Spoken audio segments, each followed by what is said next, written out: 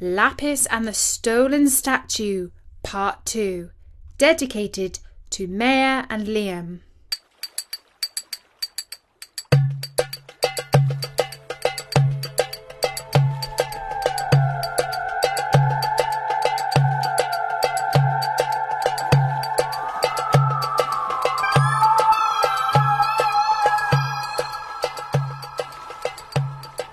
Only fish, fools and crocodiles swim in the River Nile, while I have seen dogs dip in the blue swirly waters, but they count as fools. We cats, we are land-loving creatures. Neither I nor my sister friend Cleo have the slightest desire to entrust our lives to a leaky boat. Sober is the god of the Nile, and his head is a crocodile. That tells you all you need to know about the river. If you dip so much as a paw into its waters, Sober or one of his sacred crocs might bite hold of it. I have seen boats glide down the shimmering band of blue, carrying all sorts of cargoes, barley flour, salt, spices, but mainly people, soldiers, slaves, merchants. I've seen a boat so overloaded with pilgrims, dancing, waving and partying, that it turned over and tipped them all into the water. I've always thought, no way will you ever catch a smart cat like me on board one of those floating death traps. So now you ask me, how is it that I am hanging my head over the edge of one of those wooden boats and belching up into the sacred waters? And how come that Cleo, who shares my views on the perils of wetness, is here with me? Here's why. If you heard my previous story, you will know that our master Amon the priest was locked up in jail. He was wrongly accused of stealing a gold statue of our glorious cat goddess, Lady Bastet. Lady Bastet herself told us that the high priest, Simon the Greek, was the guilty party who had pilfered the statue and that his plan was to sell it to pirates. Simon is ahead of us. He has taken the statue up the river to the city of Naucratis, up in the river delta, where fingers of the Nile reach out into the sea and the lush crops grow all around where the waters flood. We have to prove that Amon is innocent, or we are done for. Nobody else will look after us the way he does. Without his protection, we will be a couple of stray kitties hanging around amongst thousands of skinny, scraggy, flea-bitten mogs. We'll be scrounging through rubbish heaps, hanging around pilgrims, meowing for scraps. We'll be lucky if we dine on one mouse a week. So that's why we are suffering from travel sickness. Finally, Lady Bastet to be praised. We two kitties have made it safely onto dry land. Here we are at the port of Naucratis. You could hardly know that we are still in Egypt. The humans here are speaking a strange language. It is all Greek to me. This is a Greek city and trading port inside Egypt. Our pharaoh lets the Greeks live here because it's profitable to sell them things. Oh my, what a busy place. Meow! That cat nearly ran over my tail. So many people. This way and that way they go, carrying things on and off the ships, selling things, arguing over things, fighting over things, or just hanging around. We must make a dash for somewhere quiet before somebody treads on us. Let's head for the doorway, Cleo. All day we sloped around the port. They trade all sorts here. Cargoes of flour, large watermelons, fabrics, cloths, swords, helmets, trinkets. But we are yet to see any sacred statues. We spoke to a sheep's cat from the island of Samos. He's a rough-looking fellow. Half his ear was bitten off in a fight. He was helpful, but I didn't like the way he eyed my gold earring. He told us that it is illegal to sell secret statues. So said Cleo. "We might as well go home. They won't be selling sacred statues round here." The sly old ship's cat scratched his half ear.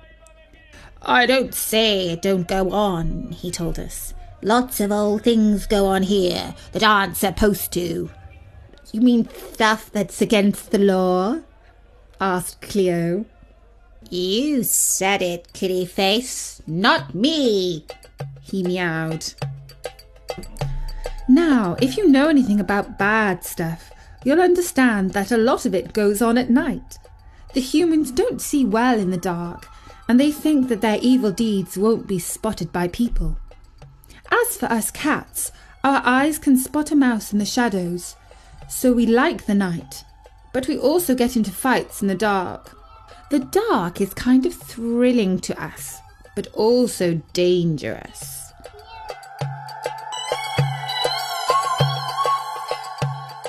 Cleo and I crouched and watched the ships. We swished our tails when we saw a ship's rat scurrying down a gangplank, but we had to hold ourselves back from pouncing. It's probably for the best. He was a tough rodent who would have fought back tooth and claw. We were waiting to catch a bigger mouse. Our prize was none other than the gold statue of Lady Bastard. All night we waited. We saw suspicious characters come and go. We heard music, laughter, and fights. A knife glinted in the moonlight, and a sailor had to hand over his gold coin to a couple of robbers. A ship's captain shouted at his crew because they had eaten all the food when he returned home from a night on the town. We hid from a pack of wild dogs, and we chatted with the cats who creep around the docks where they unload the fish. We even spoke to the seagulls. But none had any intel on Simon the Greek, the thief priest from our temple, nor of the statue of Lady Bastard. It was almost morning when we were chatting with a Greek cat called Zelina. "Cheer up," she meowed. "Apollo is rising above the city. That means the fishing boats will soon be back." "Who is Apollo?" Cleo asked. "Why, everybody knows he is the sun god who heralds the day." "Oh, you mean Ra," I said. "These Greeks have got their gods all mixed up, but with a little comparing, you can work out who they are talking about." And then, just as an afterthought, I said, "What do you Greeks call your cat goddess?" "Well, as it happens," said Zelina, "we Greeks are lacking a cat goddess. Cats are unknown on Mount Olympus." "Really?" said Cleo. "That's so uncivilized. Shocking!" "You are surely right," said Zelina, "but fortunately change is afoot. Our ship's captain has his eye on a beautiful statue of the Egyptian cat goddess. He plans to take her back to Greece. I can't wait to see the look on the stupid dog's face when they see our master bow down to a cat goddess before he fries a fat, juicy fish for her breakfast, which we ship-shaped cats shall share in, of course." "Of course," we agreed.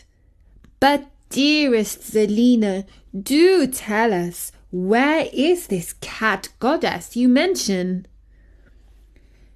She pointed with her paw down a long avenue. We thanked Zelina and scampered straight off. "Hey, aren't you waiting for the fishing boats?" she called after us.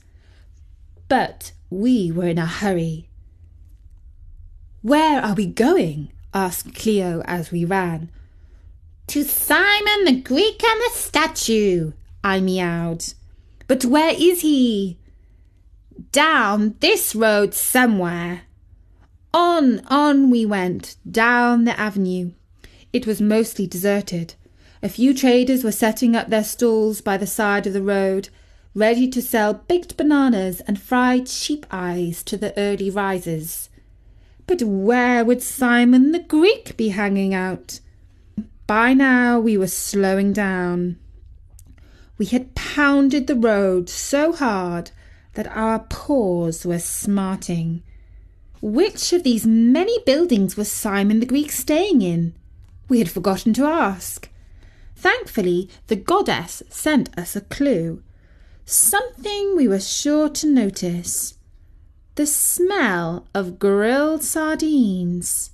Then we saw that one of the buildings was a small temple, more of a shrine, you might say. The feet of its twin gate posts were cat's paws. This had to be the place. This had to be a shrine dedicated to Our Lady Bastard. We crept inside the courtyard, and sure enough, there we found him.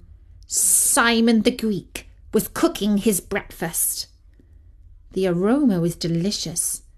Normally we would have purred and rubbed ourselves around his legs until he either gave us a few tidbits of fish or more likely told us to scram before he had us skinned, grilled or sold as kebabs.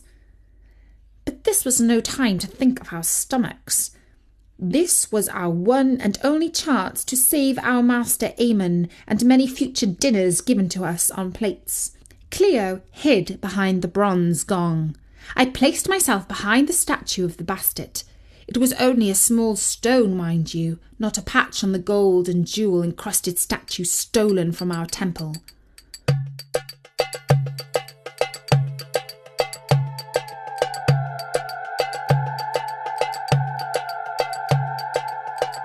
Simon! I hissed, using a little magic to sound like the voice of the goddess. Simon! Repeated Cleo, like a ghostly echo. That got his attention. He is a high priest to the cat goddess, and he understands our cat language, as well as Greek and Egyptian, but he could not see us. He glanced over at the altar. It seems he believed that the goddess was addressing him. How do you think you could escape? I went on. Did you think that you could fool me, Lady Bastard? My blue eyes see through the dark. I am a witness to your thieving. Hissed Cleo supportively, out of sight. How I wished that I could see his expression to judge if he was falling for our trick. But I had to remain hidden. I stayed silent for a few moments to let my words sink in. Then, gratifyingly, I heard him start to pray. Oh, glorious lady of the cat whiskers, you of the golden paws, the lapis blue eyes, the pointed nose, the rough tongue, and the elegant legs that move stealthily through the night. Here I am, Simon the Greek, your high priest, your humble servant. Your wish is my command.